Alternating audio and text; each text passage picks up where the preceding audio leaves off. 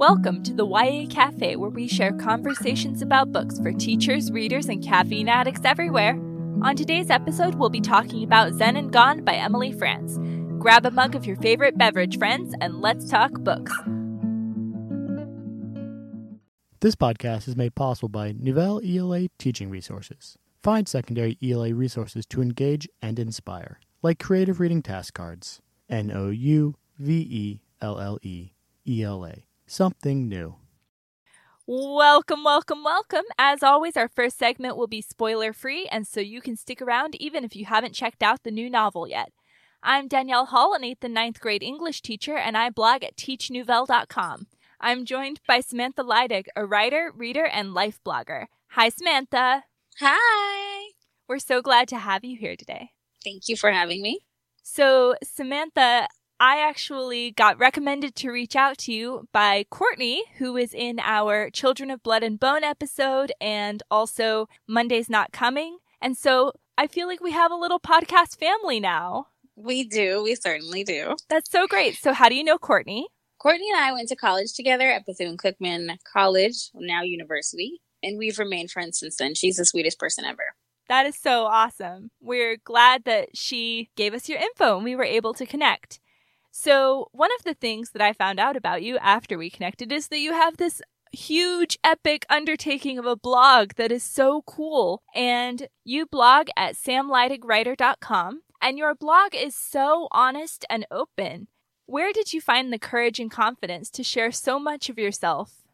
I think my writing is where I'm the most honest. I think, once I get going in writing on paper or on the computer, I'm able to just kind of put it all out there. And I figure, why hide things? Because we're all going through the same situations. And if I'm hiding what I'm going through, then how can I help you potentially get through what you're going through? And sometimes it is a little, not embarrassing, but I'm looking at myself like, really? Like you're going to share all of that? But why not? Because I feel like if the greats didn't kind of share what their struggles were, then we wouldn't even be compelled to take part in literature, whether, from the reading side or the writing side.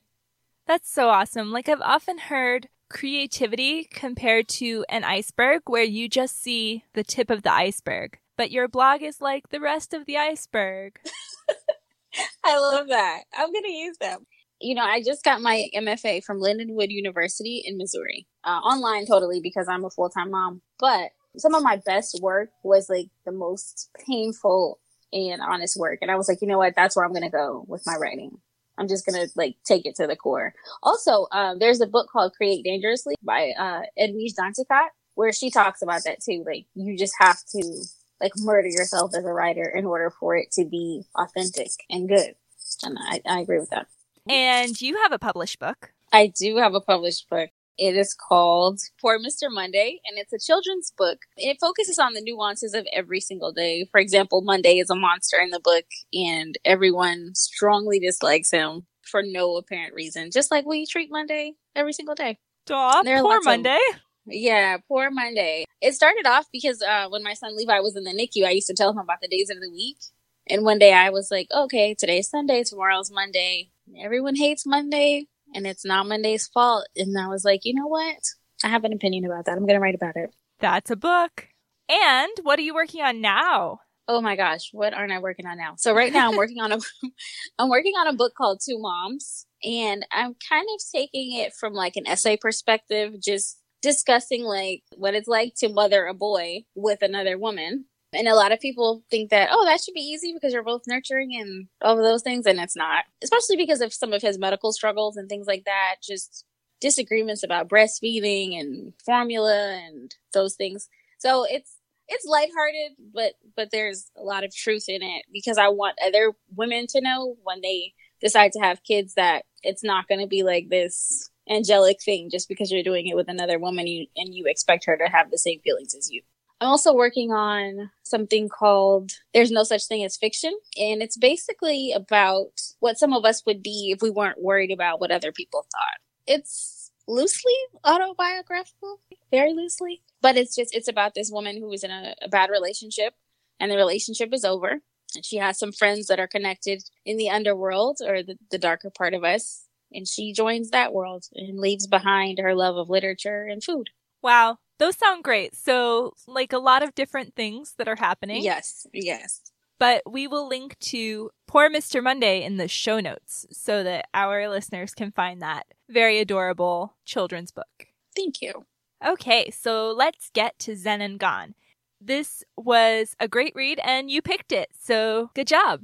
Thank you. In Zen and Gone by Emily France, we meet sisters Essa and Puck who live in Boulder, Colorado.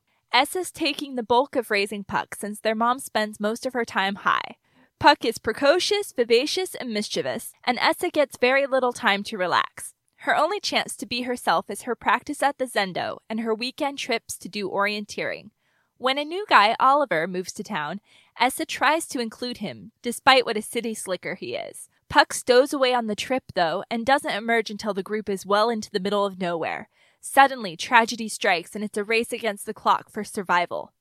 And just a big thank you to Soho Teen, who sent us our review copies. Okay, Samantha, what did you think? I absolutely adored this book for several reasons. I think that I learned a lot, and that's kind of what I'm looking for every time I read a book. Obviously, people read for many different reasons, but I'm always looking to find out something new. And so whenever I can do that, I am enthralled. Also, I think that through my years as a teacher, because of the way that schools are set up, sometimes we're introduced to books that are a little hokey. Thankfully, YA is going through a type of renaissance. I just read yesterday that YA is like taking over the entire book market, which is great. Yeah. Right? Because we need the young people to be reading. And I feel like books like Zen and Gone, with all its different layers, are perfect for those young kids who are, what it's like to be a teenager, just trying to figure out who you are. And I think with Essa, she feels so saddled down by everything. It's like, okay, I have to be a mom of sorts because my mom isn't really playing her part. And then, she's navigating the whole love situation. So it's a great book. I would recommend it to all teenagers and teachers. Yeah, I was, a little apprehensive going into this book because I had the fear that comes with ignorance. I'm like, I don't really know anything about Zen. I don't know how this is going to be. Is the author just going to use this book to make me know about Zen? But it's really not that at all. I loved how organic this book was, how it felt like such a true-to-life story, and it also happened to have Zen in it. I was just apprehensive, but needlessly so. This is a great book, and I enjoyed the characters. I enjoyed the setting. This book is set in Boulder, Colorado, which has legalized marijuana. So, like you said, Samantha, the mother is high all the time, and it's not like the fact that she's high that makes her a bad mother. It's the fact that she's a narcissist that makes her a bad mother. Yes. But she's a narcissist who also likes being high all the time. She irked me perpetually through the entire book, and I wanted her to get better. Do you think she got better at the end? So I think that she definitely had a wake-up call that we can talk more about in the spoiler section. But I do think this is a really good opportunity to ask you, I guess, do you find, because I am obviously a queer woman too, and I feel like I'm a lot harder on mothers because when I'm a mother, it will have been through a lot of effort, and not every mother has to have had a lot of effort to be a mother. So I feel like sometimes they squander their opportunities, and I'm like, no! Yes, being a queer woman and a woman who has reproductive issues, just organically, I'm super hard on moms because I'm like, there are women out here who are either extremely depressed and or spending tons of money in order to have a baby. And so when you do, like you said, it's like this miraculous thing that you take super seriously because you know how hard it was. Or on the flip side, I know some people who are very cavalier about it. And I don't know who's doing it right, but being cavalier about being a mom is not my way of doing it. Right. But we can also be honest about our biases as readers. And I'm definitely biased in that way against moms in fiction. Yes. I tend to reel it in a lot better with real people, but if they're fictitious, I give them all the judge, right? Yes. So this book is not a thriller, but it does open in media res with Puck's disappearance from the camping trip. We know from the blurb that eventually Puck will stow away on this camping trip with them. And the very first chapter is about her disappearance. And so it sort of sets up this what happened? Who's guilty? Or is anyone guilty? Or, the camping trip is going to go poorly. Like, be prepared. What did you think of that structure, Samantha? Initially, it was irritating. I'm always looking out for people's first sentences, right? And so I loved that first sentence. But then I was like, oh, why would you do that to us? Like, what happened? Because the whole time I'm looking for like where things go wrong, right? Like what happens to Puck. But I'm almost glad that it happened that way. And I think it was a really good move by the author because it kind of puts us back, to like the Odyssey, perhaps, and the journey, because this is a journey for everybody involved. And so just starting out in the middle like that allows us to go through the journey with all of them. Oh, it's like Zen. It's like Zen. And so I think with her starting in Media Ray like that, it really helps us understand that part. Because I think adolescence is a journey, obviously. You're learning so many things. Yeah, that's true. And this could be another like iceberg, tip of the iceberg situation, because it's almost like that first chapter is just the tip of the iceberg, and then the rest of the book like shows you all the stuff they got there. Absolutely. So I did want to kind of circle back to the presence of Zen in this book. I really liked the portrayal of Zen in this book. I really didn't know much about Zen before this book. Like, I had read, some stuff in like world religions and things like that, but I feel like it's different reading about a religion versus reading from the perspective of someone who does practice. So I did want to share this quote, and it's Essa meditating. Sitting zazen, noticing her thoughts, not with any sort of goal, really, and not to control them, but just to notice them. To witness what a storm they were, what a chaotic swirl of likes and dislikes, judgments and approvals, memories and predictions, desires and disappointments. Trying to arrive in reality, in the moment, breath by breath. And I liked that. I feel that that was a really good window into her world and how she perceived it. And overall, yeah, I just really liked the depiction of Zen in this book. So did I. I studied Buddhism like a tiny bit when I first started teaching because I was a world history teacher. And so I always did like a world religions unit. But this book, maybe because it was from the point of view of a younger person, I think had a great setup for what it actually is. And I love how the author kind of made Puck the expert. So it's nice that just because she was a little sister, she wasn't like some squirt that didn't know anything.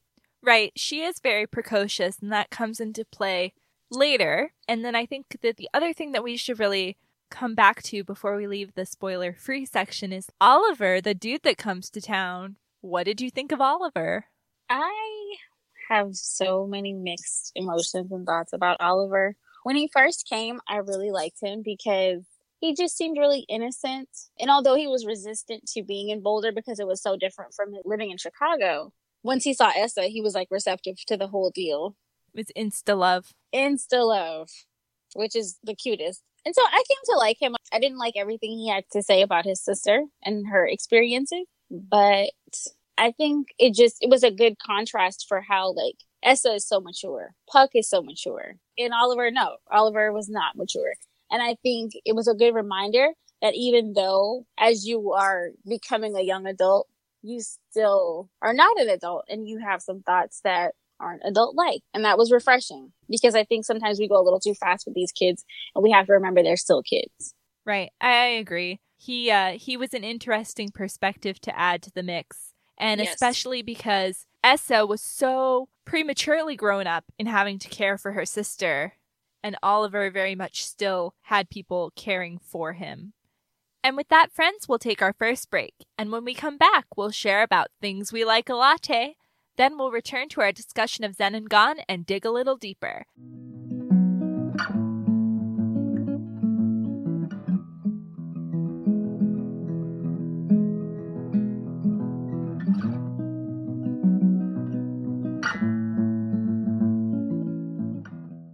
Hello, listener.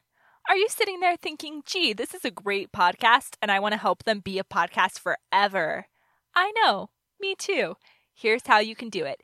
You can go and you can pre-order our book for next week, which is I'm Not Missing by Carrie Fountain. Your pre-order not only helps the author by contributing to their first week of sales, because we always want those to be amazing, But if you order with our Amazon affiliate link in the show notes, we get a small kickback. It doesn't affect your price at all, and everybody wins. So if you like this podcast, please pre-order I'm Not Missing by Carrie Fountain in stores July 10th and on our podcast next week. Happy reading. Welcome back, y'all. It's time for Things We Like a Latte. Samantha, what's your brew of choice this week? This week, I am into Dunkin' Donuts cinnamon roll coffee. Haha. But my son was born 14 weeks early, and so I have been doing everything I can to make sure that he is developmentally sound. And he is. But one of the main things that I do is find toys that focus on brain building. And right now, we are in a time where everything has to be STEM related. And so one of the things I like a latte is all the new STEM toys that have come out, whether it's wooden blocks with magnets or just magnet shapes that he can use to build different things. That's really cool. I have to get me some kid toys. And how about you, Danielle? Well, Samantha, after reading this book, Zen and Gone, I realized that I too could benefit from some meditation in my life. So I downloaded an app. It's called Stop, Breathe, and Think. And it's really cool. It has very short kind of meditative exercises. Anyone can make 5 minutes happen, right? And they have a push notification that you can ask to have go off every day at a certain time. And I just love the push notification because it's like, hey, here's the reminder you asked for. And it's not like, meditate, nerd, meditate. It's like, you know, if you want to, like, we're here for you. And I really like it. We're going to take a quick break, and when we come back, we'll return to our discussion of Zen and Gone. The rest of the show may contain spoilers, so if you're leaving us here, keep in touch on Instagram and Twitter at YA Cafe Podcast. We'll be back.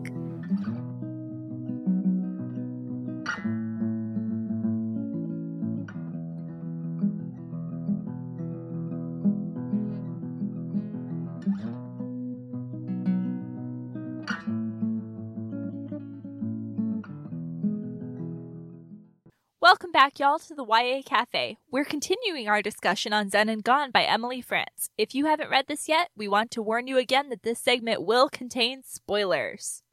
All right, I'm ready to talk about my main conundrum. It's not really a gripe. I don't know where I come down on it, but my main big question mark after reading this book is about Oliver and his sister.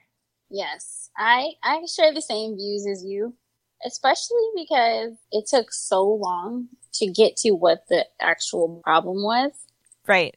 So we do discover, Oliver has come to Boulder under a cloud of mystery and won't tell us why. And if my wife were here, she would be like, I hate characters that keep secrets from the readers. But that's Oliver. He's keeping a secret from us. And Oliver's big secret, his big peril in his life is that his sister, not him, his sister has schizophrenia. But bigger than that, more annoying than the fact that he was like, oh, woe is me because his sister was schizophrenic, is that he said those mean things to her. Yes. That made her hurt herself. Okay, let's take a couple of these things apart. So here is Oliver's perspective on his sister. Schizophrenia. It would be better sometimes, and then it would be worse. And it would tumble over and over itself like that, most likely for the rest of her life. It was a thing to be managed, to be suffered, to be endured. There would be bright spots, there would be life for her, but it would never be constant. It would never stand still. And I think Oliver has empathy for his sister. Or maybe he will when he matures a little bit. Yeah, I think he has empathy for her. I think it's like he sees her illness as something that spills over onto him, which is an interesting parallel between like Essa and her mother's, excessive weed smoking and narcissism tumbling down on her to the point where she doesn't even want to date like a normal teenage girl. That's a good point. I think that makes a lot of sense. The point that I stopped was, well, I don't need to read another main character who is affected by mental illness. What I really need is a main character who is dealing with mental illness firsthand so that I could, push myself even further in empathizing and understanding mental illness versus empathizing and understanding someone who is learning to empathize and understand mental illness, right? Yes. But I mean, I'm glad that we have this representation. I just wish it were even closer to us. I agree. And one of the things that this leads nicely into is that after Puck disappears, which we know is going to happen from the jump, Essa gets this really valuable lesson in self-care. Yes. And what did you think about that? How Essa was like dealing with Puck's disappearance? I was shocked, and I don't know why. Because at some point, obviously, they had to leave the area where they were when everything happened. But I was a little shocked that they all left there and kind of started living life. But I was also happy about that for Essa because she was totally bogged down by her role, the role she played in her family, which I can identify with. I remember like not taking like the appropriate bus home so that I could go hang out with my friends instead of going home to take care of my little sister because I was kind of tired of that. And I think even though Essa was really hurt by everything once they learned that, oh, she's dead because the mountain lion ripped up her clothes, like she kind of decided, hey, you know what? That is what it is, and I have to accept that, and I'm going to do for myself now and focus on myself instead of trying to, like, be someone's mom, because I'm not. And so that was an interesting lesson, especially, I feel like, in today's world where anytime you turn the TV on, it's like, oh, this person is dead. Oh, the kids are missing, and they're not going to be reunited with their families. Those types of issues, I believe, whether we want to accept it or not, find their way into our psyches and can hurt us. And so self-care is essential. And Essa learns that the hard way. Yeah, and we talked about self-care in our episode on How I Resist and just like how self-care has to come first. And Essa gets that lesson obviously through this firsthand experience of her sister being gone and then thinking that her sister is dead. And she goes to the Zen priest and he says, "A teacher of mine used to say that sitting was the only way to truly calm your heart in times of trouble. Even if your crop fails, sit. Even if you are ill, sit. Even if a child is ill or gone, sit." And I think that that idea of sitting as self-care is really, truly powerful. Yes. And then, of course, we have the ending where Puck isn't dead. Thoughts? Okay, well, I have a question for you. Did you know Puck wasn't dead? Because I feel like I knew she wasn't dead.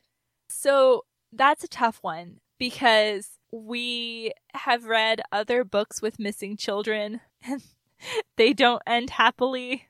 So I was like emotionally steeling myself for this not to end happily. So I guess in that sense, I was prepared for her to actually be dead. But you didn't think she was. So like, why not? I feel like I knew Puck wasn't dead based on like her role in the story. I feel like if her role would have been a little smaller, then it would have been easier to believe that the author was just going to do away with her. But I believe since she was the source of so much power and knowledge, just kind of the catalyst for other characters' behavior, that why would we just kill her off is what I thought. Right. And also she was so smart. Like I knew she had it figured out.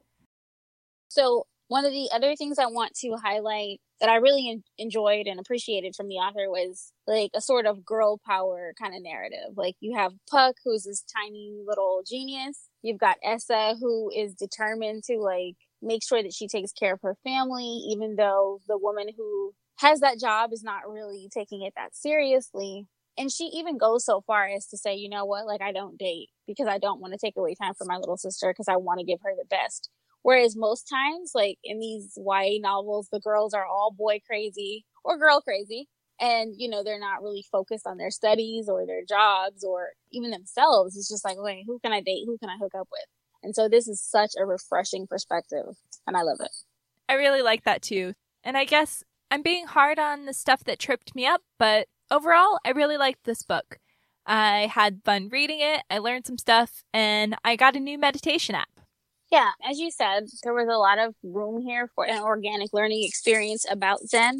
And just going into it, if you know, like you said, you had the idea maybe this was a book about Zen and just kind of dotted with other things. It was the other way around. It was a natural story. Everything about Buddhism and Zen was just kind of, you know, tucked in a way that was easy for the reader to take in and enjoyable. Yeah, completely agree. Definitely recommend it. That's our show for today, friends. Thank you so much for joining me, Samantha. Thank you for having me. I love this. This was really fun. You can find Samantha on Instagram at Sam Leidig Writer or at her blog at samleidigwriter.com. You can find us on Instagram and Twitter at YA Cafe Podcast. We'd love to hear from you. And if you're enjoying this show, why not leave us a review on iTunes? Happy reading!